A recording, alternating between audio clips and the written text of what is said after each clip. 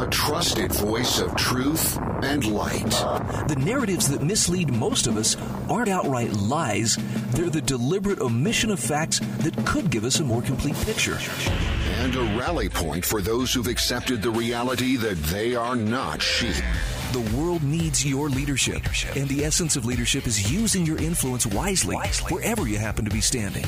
This is the Bryan Hyde Show. Hey, I want to welcome you to our program, my fellow wrong thinkers. I kind of take it as a badge of honor when people say, I just can't get behind, the official narrative on this or that. And we're going to talk more about that here in the next few moments. I want to mention that our show is brought to you by fantastic sponsors like my friends at the Staples Hunter team at Patriot Home Mortgage. Very happy to have them as sponsors. And I'm just going to tell you right up front, if you are looking to purchase a home, these are the guys you want to talk to.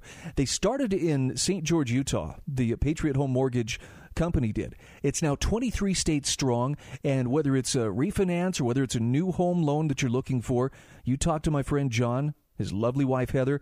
They will take care of you, and you can find them at staplesmortgage.com. Again, that's staplesmortgage.com. Also want to say thanks to firesteel.com. If you haven't got one and started a fire with it yet, and I mean a responsible fire, not a forest fire, but you should probably check that out too. Let's go to the phone. I have Jim Sano on the line with me. Jim, I don't know exactly how to introduce you other than you're a voice of wisdom who regularly drops in with my friend Joe Carey, and I'm very honored to have time to pick your brain for a little bit today. Always my pleasure, Brian. Now, I don't know if there's, by any way, I've introduced you as a voice of wisdom. Is there anything you want to add to that, or should we just let that stand and people can draw their own conclusions when they hear, your observations? Well, I'm not good at taking bows, so I would say let the chips fall where they may. Okay. So here's a question that I have for you. As I have been watching, yesterday I went through something for the very first time. I went and I got tested for COVID-19. And I'm not going to say it was the most unpleasant experience in the world, but I really felt like maybe I was being fitted for a scarlet letter. Thankfully, the test results came back this morning, and there was no presence of the coronavirus in my test. But I just don't know how much of the narrative to believe and how much I shouldn't. I'd like to get your take. I'm pretty good in that field. I'm glad you picked that subject matter. The test that you had came back negative. Is that correct? That is correct. Okay. There's a lot of false positives, and there's a lot of positives that, classifies as also false positives that are around the country. There's a lot of things happening. As in the case of food stamps or welfare, let's use that as a template.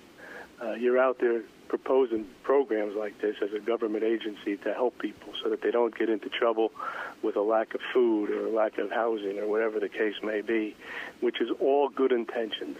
Obviously, through the generations, because it's no longer years, it's generations, it's been abused. And that abuse has been because people feel that that's the way to go, as opposed to going out and using this as a springboard to pick up their own bootstraps and get back into the labor force and be a traditional American individual. Go out there and work as hard as you can, make what you can, do a good job, be honest, and do a good day's work for a good day's pay. Well, this virus is on the same kind of level, if you look at that as a template. And what I mean by that is hospitals and caretakers do get a stipend, I'll say, for positives, not because they want to generate more positives, but because if you truly have an individual that's got a positive, you've got to do treatment, and that stipend goes to further the cause, so you don't bankrupt hospitals. And that's, again, a logical program to keep everybody as well as you can, and hopefully people pick up on the other side to do their part. And I'm finding things are getting to a point where everybody checks positive because we don't want to miss out on that stipend. And that's a bad way to go. That's the abusive side of the equation that we see happening around the country. The other side of that coin is with that in mind, there's people that are, and I've heard this on more than one occasion, that are going for the testing, as did yourself. They stand in line or whatever they're doing for an hour, and they just get kind of disgusted, and they leave the line and they go back home. And after filling out all the documentation, 3 days later they get a notification that they tested positive when they didn't even give a sample. So there's also a fallacy that leads me to the abuse of the positive readings. So you've got a false positive scenario based on everything I just said. The other side of that equation is what people do not tell you in the media, and I hope your audience is paying attention to this part because I think it's important, is if we have a number, let's say in Utah, of 50,000 people testing positive today, Thursday, and they put that out there and they make that as big and bold as they possibly can to scare the hell out of everybody with the intent that they will keep you in your house, away from the streets where you can do business, or in this case purchase things, or in this case vote, and they keep you off guard and on unsettled ground so that you can stay in the house. And at that stage of the game, what they're doing is they're literally trying to scare the hell out of the public. So what happens is the false positives, or I should say the correct positives, being the, let's say, 50 or 100,000 that they report in Utah, using that as the example. 14 days or 18 days from now, let everybody use their imagination. If you didn't die from the coronavirus, or you're not hospitalized by the coronavirus, where are the individuals, those 50 or 100,000 folks that tested positive 14 or 18 days later? I'll give you the answer. You're immune. So now, let's take all the numbers that they record every day, and let's go out 15 days. Forget about the past, starting today. 15 days from today, that 100,000 they reported, you have 100,000 people now immune to the disease, on top of anything else they report, plus that particular 100,000 or 80,000 every day starting tomorrow forward. So you can see that the actual vaccine is being manufactured within your own body's immune system. They're not telling you that. The war on the hydroxychloroquine, that war is on because if that drug was released in volume, you'd have a lot more folks being saved every day from the infection. The infection would be muted, as in the fact that the virus, which most people don't know, is dead. It's a center hub of nothing. It's the corona around that virus that does the damage by embedding itself within the inner layers of the lung, where the lung takes an air on one side and passes the oxygen from that air into the bloodstream on the other. Hydroxychloroquine shreds the virus. It shreds the virus like a rake through dirt. It shreds the virus. They can't have that out there. And, you know, people say, well, I can't believe there's a conspiracy effort to do that. And that's an understandable response. It's not a conspiracy scenario.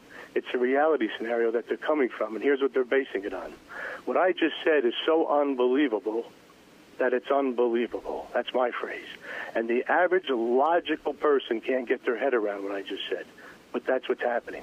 And if your audience is a tie-over from Joe's particular program, some of those folks heard Joe and my comment on that show with regard to what they did to the Bundys.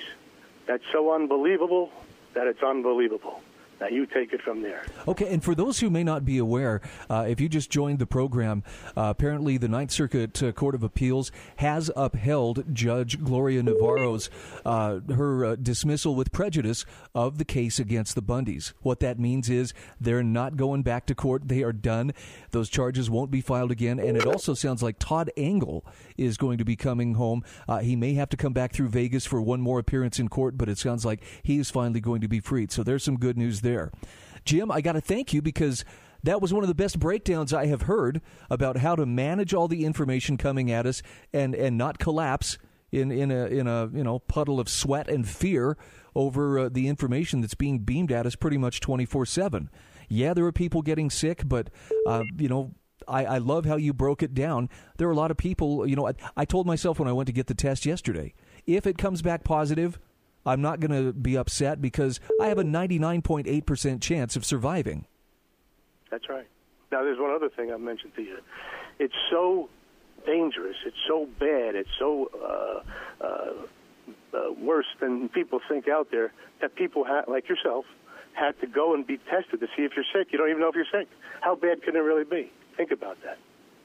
Yeah, I mean, look, I was definitely not feeling well, and the only reason I went to get tested, this is the crazy part to me, is because that ripple effect is my son works at a place that has very, very strict health guidelines, and if anybody in his family has a cough or the sniffles or body aches, then he is put on quarantine. So he's on 2 weeks quarantine, even though I've tested negative. But that's that ripple effect that nobody can seemingly escape. Well, I don't blame you for doing the test. I'm not saying that. What I am saying is that, generally speaking, if you develop a twitch in your face, if you develop a problem where you can't move your right hand and you know you've got potentially a stroke factor going on, you go to the doctors. Right. This thing is supposed to be 1,000 times worse than strokes, heart attacks, and cancer. That's the way they play it out to scare you. And you can't even know if you got a problem unless you go get yourself tested. So how bad can it actually be? Now, granted, we don't want anybody to get infected and have lung failure, now, obviously. I got to stop you here because we're up against the clock, Jim. Thank you so much for calling in today. Let's talk again soon. This is the Bryan Hyde Show.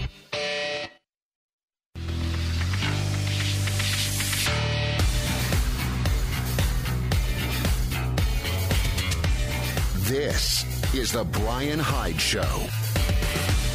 All right, welcome back to the show. By the way, coming up a little bit later this hour, we're going to talk about what do you do when you're not presented with choices that really are acceptable to you on the November ballot. I know, it's hypothetical. Nobody's ever been in that situation. Okay, sarcasm off. No, actually, there are a lot of folks in my home state of Utah who are feeling that right now over the gubernatorial race. The candidates that ended up on the ballot, they're like, well, this seems like the establishment pretty much just fielded its chosen heirs, the heir apparent, and they want some alternatives. And Jamie Renda is going to be joining me to talk about a write-in candidate campaign that she has been working on. Again, that's coming up a little bit later on in the program. Let's go back to the phone, 801-331-8113. Rob, welcome to the show. What's on your mind today? Oh, my God, what isn't on my mind today? I mean, I just got some news that in the state of New York that they're having checkpoints now.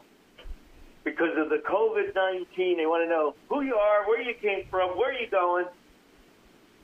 They won't do that with illegal aliens in this country, which is an issue that nobody's talking about because they're not really practicing social distancing. I see them going on construction sites. I see 5 or 10 of them piling into a band.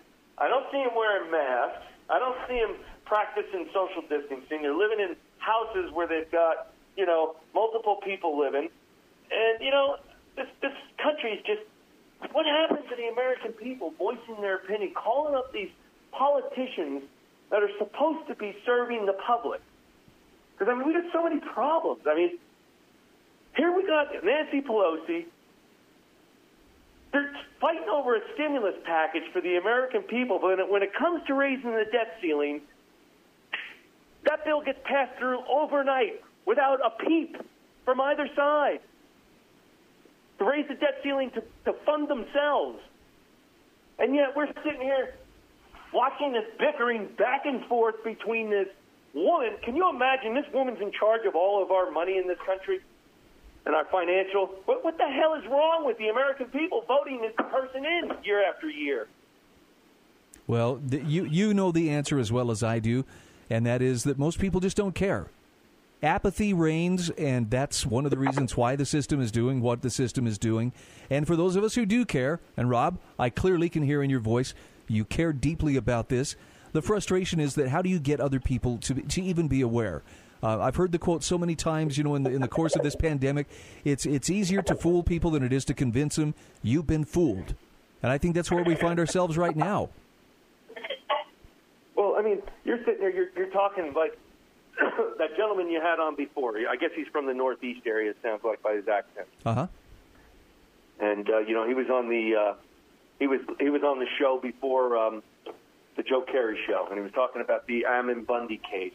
Yeah. And how, the court system, the guy, Ammon, should be able to come back and sue for damages. And he should also get maybe 3, 4, 5-fold back in return in compensation, which I completely agree. But the only problem is when you go and do that, who are you suing? Who are you holding accountable technically? The taxpayer. Yeah, the taxpayers will be handed the bill.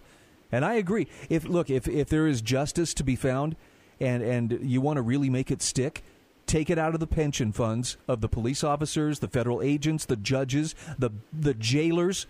Let all of them cough up the money to atone for what they've done. The pension funds go into their bank accounts. Go right into their bank accounts like we would have to do, you and me. This is BS, man. This is coming to a point now where it's getting way out of hand, and the people better start waking up this time. I can't stand to see this go on anymore. These people are out of control. It's out of control right now. And we're living it right now. It's happening right before our eyes. And if people don't wake up and start calling these public officials and stop voting them in, I'm talking about both sides, liberal and conservative. You got to get rid of these people that have been in for 40 years. Even on the liberal side, you're getting nothing from this Nancy Pelosi and this Chuck Schumer. And, you know, they're pocketing it all themselves. That's all they're doing, enriching themselves and stealing from you and me. Rob, I appreciate you sharing your mind with us today. I'm with you on this. And I don't know that my answer is the right answer, but I'm rather than put more time and effort into the political system itself. Now, this doesn't mean I'm not going to vote. You know, I'm going to use my influence as best I can where I am. But I really believe that at this point, we have nothing to lose by making politics, making governance, whether it's at the local, the county, the state, or even the federal level, as obsolete as possible in our lives. Now, look, if you're a person who thinks in terms of, look, it's all or nothing, you're going to be disappointed. There's nowhere that I'm aware of in the world today where you can go and you can enjoy absolute freedom. So there are going to have to be some trade-offs here. It's not ideal, but we live in a less than ideal world. On the other hand, there's an awful lot that we can do to minimize our governmental footprint. And I've met some pretty creative folks along the years, throughout the years, who have done a very good job of this. And I look, for some people, it may be I'm going to homestead. I'm going to have a little herd of livestock and chickens and goats and whatever. I'm going to raise my own food as much as possible, solar power, that kind of thing. Not everybody is in a position to do that. But for the ones who want to get as off-grid as possible, I say more power to them. Anything that you can do for yourself that you don't have to go beg permission from some bureaucrat or some government functionary, that's a good thing.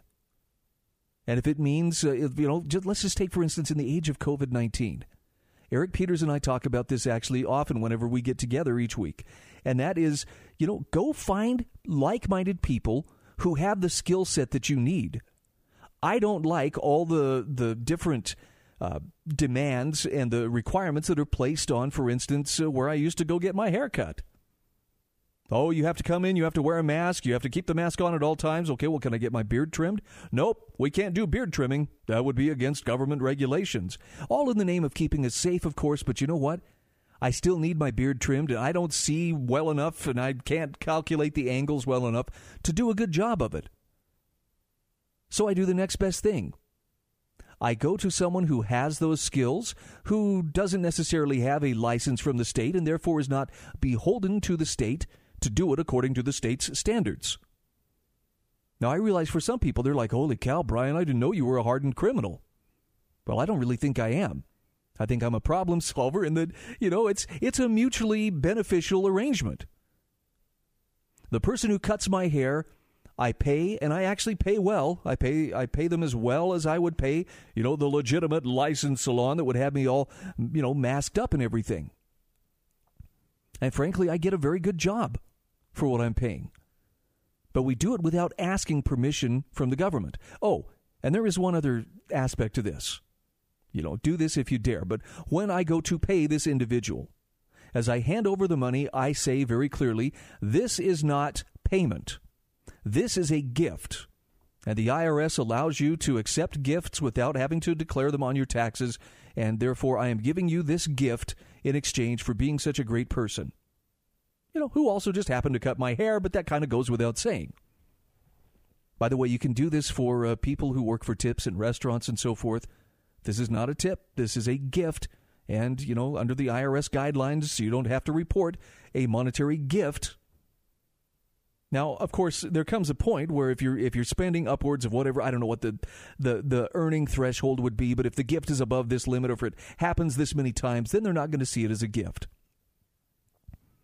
But the bottom line is, I'm looking for even the little ways to push back, to minimize that government footprint. This is called agorism. And essentially what it is you start to live your life with as little government permission as possible. You're not out there victimizing anybody. You're not making anybody's life more dangerous or otherwise defrauding them of anything.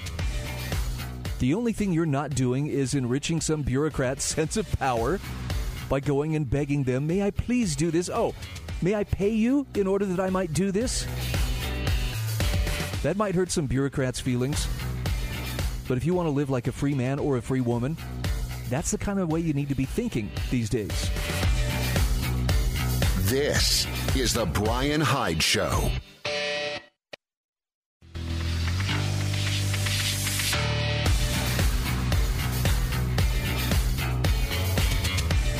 This is the Bryan Hyde Show.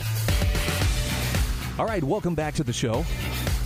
Man, I'll tell you what, somebody dialed up the treadmill to 11 today. It is going fast, but there's a lot happening. I'll get back to the phones here in just a moment, 801-331-8113.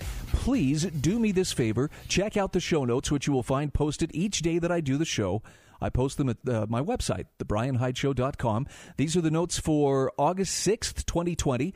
One of the things I wanted to share with you was, there's a lot of talk about communism, probably because we have little revolutionaries running wild in the streets these days. But Michael Roseff, writing for LouRockwell.com, has a terrific breakdown of lockdown communism. And I'm not going to share the whole thing with you, but essentially he's talking about the COVID-inspired lockdowns, a worldwide phenomenon, and likening them to lockdown communism. The people who put the lockdowns in place were state officials. They used the power of the state to enforce them. And in doing what they're doing, they're destroying private property. They're violating property rights. They're tearing up property-based contracts. And it's this massive state-led, state-made destruction of all sorts of property rights that places the lockdowns in the category of communism. Because after all, communism is a primitive social system characterized by the state-enforced abolition of private property. Communism enforces decrees that shape social, economic, and political control. That's what the lockdowns have done. And what they continue to do. Fascinating read. Again, you'll find it in the show notes at thebryanhydeshow.com. All right, let's go back to the phone. Hello there, and welcome to the program. Hello, is this me? Yeah, go ahead. Oh, okay. The question off air, but that's okay. I'll just continue on the topic of your show. And last call is really frustrated, and I can only assume that he's frustrated because he's just discovered that there is evil in the world, and there is good in the world. And I have to admit, in the 60s and 70s, I didn't think there was evil in the world or good. You know, I was just living my life, wandering through life, kind of floating downriver. You know, I'd get caught in the rapids and I'd float downriver here and there. But once I discovered there is good and evil, well, then I had to decide am I going to align myself with the good or with the evil? I have to take a side, and then I have to work on myself, to be pretty solidly on the side that I choose. And once I've established myself, my character, with all my friends, they know who I am, they know the side that I'm on, then we can work as a group to promote either the good or the evil, and this is pretty much the game of life. Yeah, I'm nodding my head in agreement. I'm curious, though, Ray, when you say that you didn't believe there was good or evil, was this when you were, were you a teenager, young man? I'm curious, what stage of life was it where you just didn't know? I'd have to say I found out there was actually a force of good and a force of evil when I was 26. Okay. you know, and I could go through, you know, what my adolescent years, my teen years, my early 20 years was like, and what I was doing and everything. But I don't know how much time you have on your show and what subjects you still want to cover. Well, I've got a lot of stuff to cover, and I actually have a guest coming up here in a few minutes, but I appreciate you weighing in. Thank you so much. 801-331-8113. Yeah, the frustration that Ray heard in Rob's voice when he called in earlier, I know there are people who are feeling it. And part of it comes from the standpoint of, look, if you know what your rights are, or at least if you have a sense of what your freedoms and liberties ought to be, it's not a bad thing. It's not a sign of weakness. Wow, you sound angry about this. No, that's actually an indication that somebody's paying attention. It's the people who aren't angry or who aren't bothered in the least, or who just, I don't know, submissively or, well, that's the way it is, and what can you do? See, I'm not one who can embrace that mindset. Now, that doesn't mean I'm going to walk around in a perpetual state of anger and grinding my teeth, every second of the day. I think the thing that bothers me the most is I'm getting that sense that I'm being gaslighted by so many people who hold positions of trust and who hold positions of authority. And as troubling as that is, there's a terrific article, actually. I'll probably try to share this one tomorrow. This is from Carolyn Brashears, and it's from the American Institute for Economic Research, The Gaslighting of the American People. And she asked, how have you been gaslighted? A narcissistic leader and his supporters have persuaded you to believe what you know to be false. And this is not just politricks as usual. She says it's an assault on your sense of reality. And that's the part that frustrates me. It's bad enough to know that, look, this person wants power and control over my life or my pocketbook or some other aspect of my well-being. But the fact that they will sit there and lie and obfuscate and shade the truth, oh, yeah, it's this and this and this, and expect me to believe it. I'm a bad person if I don't play along with the narrative that they and their lapdog press are trying to put forward. Now, I'm painting with a pretty broad brush. I get that. But I'll bet there isn't a person within the sound of my voice that doesn't feel that frustration at some level and a sense of, I'm tired of people trying to manipulate me by fear or by shame or just the sense that you're a bad citizen if you don't do this. When you know darn good and well you're a decent person and you're trying to make the best decisions. It's easier to make those decisions when you have a little more complete information from which to operate. But you don't even have the option of that unless you're really willing to do the homework and vetting of facts for yourself. And even then, there's still a chance you might get it wrong. But I'd rather take that chance than just mindlessly obey whoever's barking orders and believing, well, with this clipboard and these rules, we've got this thing all figured out. I guess the bottom line is I don't believe for a minute that all the lockdowns and all the threatened returns to lockdowns are doing a single thing to control or even slow the spread of coronavirus, which, if I can be perfectly honest, I don't think is that scary to start with. If I lived in it, if I was part of a more at-risk demographic, maybe I would change my tune. But as it is, it's 99.8% survivable. As near as I can tell, that's a pretty good bet. I think I would take that bet. Back to the phone. Caller, welcome to the show. Can you hear me, Brian? Loud and clear. Okay, my frustrations come from the people that keep putting these same people in office. Like all you folks out there that voted for Mitt Romney or the ones that voted for Nancy Pelosi. That's where my frustration stems from. And and I don't know why they vote for these people, because they must be benefiting one way or the other. And they're willing to throw the rest of the Americans and this country under their bus for their own personal gain. And that's the sad state we're in. Thank you for letting me rebuttal. Okay. No, thank you so much for calling back. All right. There was another one here. Let's see. This is... let's talk about the moralizing about coronavirus policy. I'm sorry, I'm a little stuck on coronavirus today, but it's only because I just had the experience of going through having to get the swab stuffed up my nose yesterday, and that sense of, oh man, I hope this doesn't come back positive, because I confided in a few people. I shared it with some friends, people I've been around in the last few days. Hey, just so you know, I had to go and get tested, and the fear is quite real. The concern is real, and it's not just for them. They're not, hey, you're going to get me sick. It's like they're concerned about the people they've been around. So there's this ripple effect, and that puts, it puts impositions on coworkers, it puts imposition on family. It still troubles me that my son, who actually really enjoys working, has to sit out his job for 2 weeks because we were truthful when he answered his daily survey that he has to answer before he goes to work. Is anybody in your household showing any of these symptoms? And there's a pretty long and growing list of symptoms. And maybe it's smart to be really cautious like this, but the part that I'm finding almost intolerable is the moralizing that goes along with this reckless impatience to make everybody must do this or else. Particularly, I'm troubled by all the mask attacks.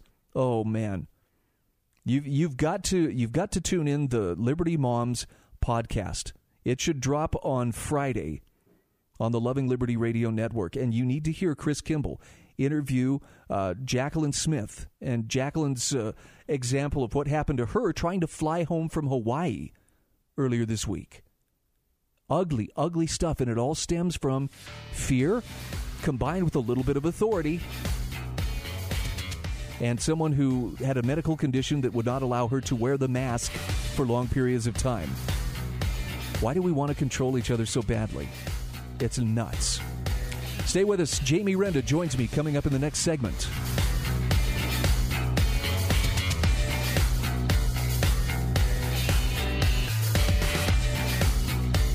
This is the Bryan Hyde Show.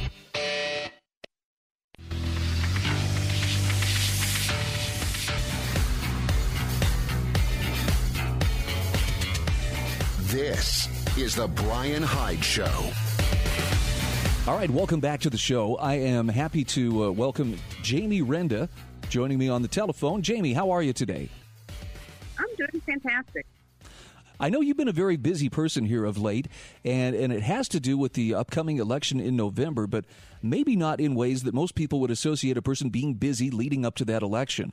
I know you have been heading up a campaign, and I'm going to use the word draft because Jon Huntsman Jr. is not on the ballot, but you are one of a number of concerned citizens who says he really ought to be, and so you're working hard to get him to do a write-in campaign against the Republican and presumably the Democratic nominees who will be on the ballot this November.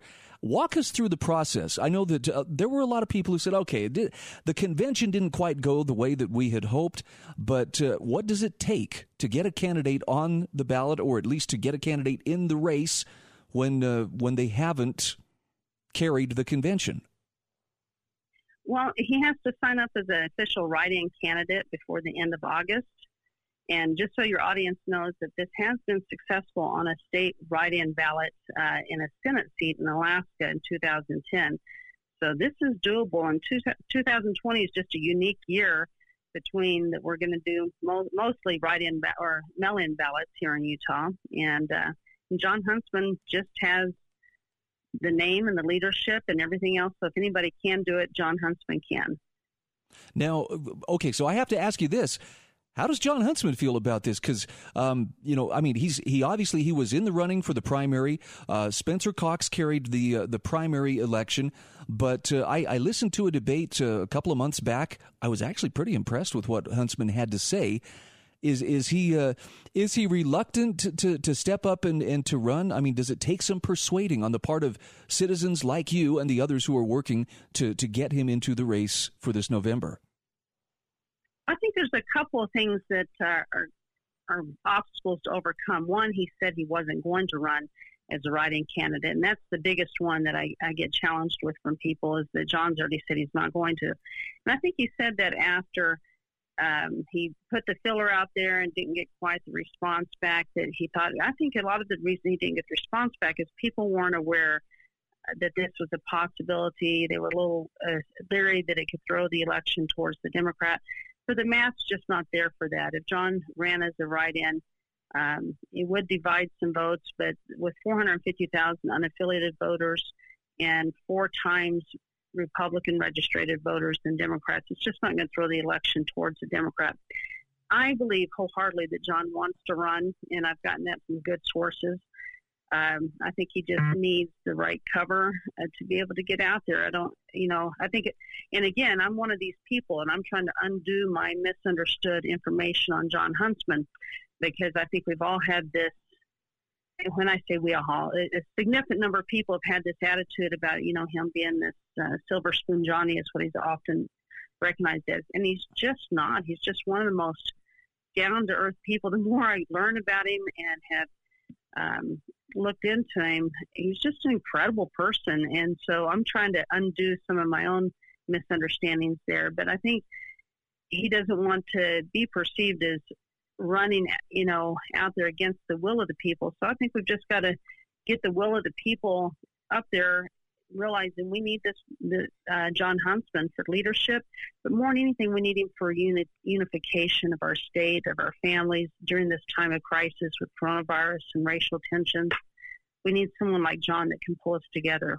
I've had some very serious misgivings about Spencer Cox, primarily stemming from his role as, one of the authorities who has led out in the state's response to coronavirus.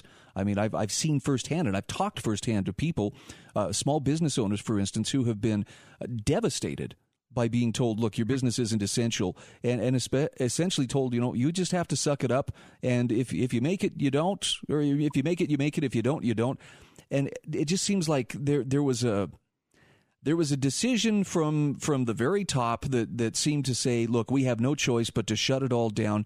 And I believe that a more accurate rendering would be they just saw no choice. And I think Spencer Cox is likely to just continue that status quo. That's very concerning to me.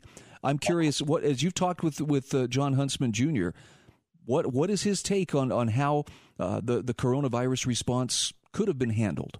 Oh, I think he very much disagrees with how it's been handled in the state. And one of the areas that I know is being challenged right now is these no big contracts that went out with Spencer Cox, and they went to friends of Spencer's that donated to his campaign, and these were in the millions and millions of dollars.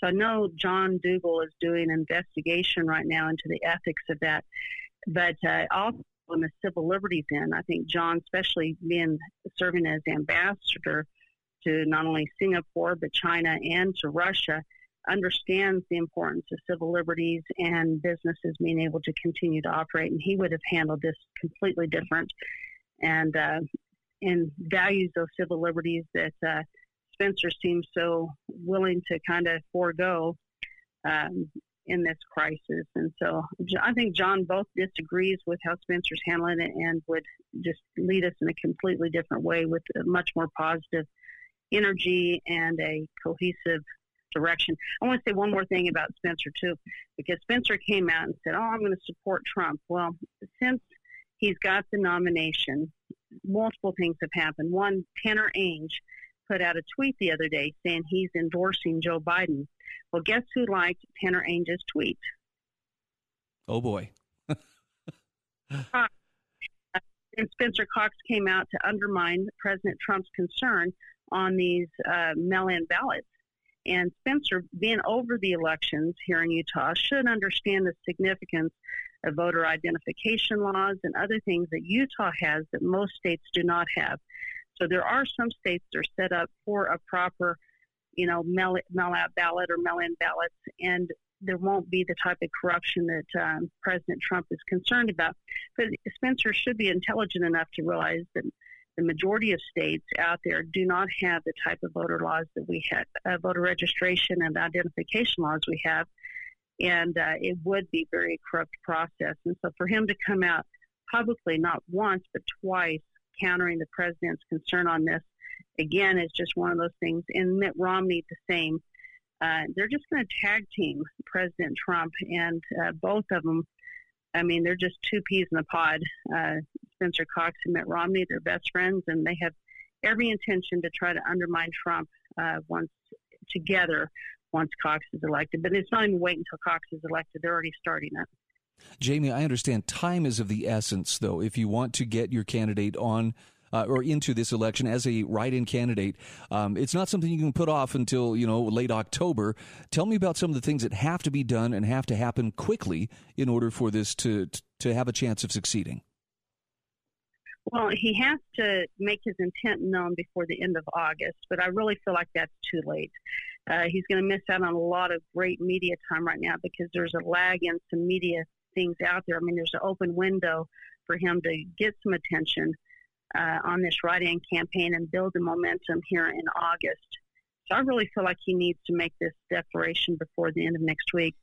And so he's just got to decide if this is what he wants to do. And I believe he really does want to do this and knows that his leadership is needed and that he has the talents to bring our state together. And he's just going to have to be a risk taker. I know he's a little bit more conservative on that and is not as big of a risk taker in these areas, but I think this is going to be one that he's just got to jump out there and trust that people will support him and that he's the right one for the job. And so I think it's really definitely all up to John, but I know he has interest. And even though he has said no, I know the interest is there, and we just need to encourage him to step up and to run with it and trust that people are going to be there to support him. Okay, for people who are saying, all right, I'm with you, Jamie, I want to help out, where would you steer them? Is there a website they can go to or someone that they can contact if they want to be a part of this effort? On Facebook, we have a Facebook group, hashtag write-in-huntsman or hashtag draft John. Make sure it's Jon, not JOHN, draft John. And then also to sign up to show your support, draftjohn.com is a website. So draftjohn.com or hashtag draftjohn on Facebook. Okay, so pretty easy to find. As you are out and about, we're down to about our last 30 seconds here or so, but what kind of response are you finding as you go out there and as you meet with the public? Are people generally receptive to this idea? I have all kinds of leaders here in Weber County that will get behind John Huntsman in a minute as soon as he declares, but people are a little hesitant because he said he wasn't going to do it. So I think as soon as John declares he's going to run, he's going to get incredible support. Right now, I get a lot of people that would love him to run, and if he shows some indication he's going to, I think he would be overwhelmed with the amount of response that he would get. He can get some negative feedback, but most people I talk to would love to see him.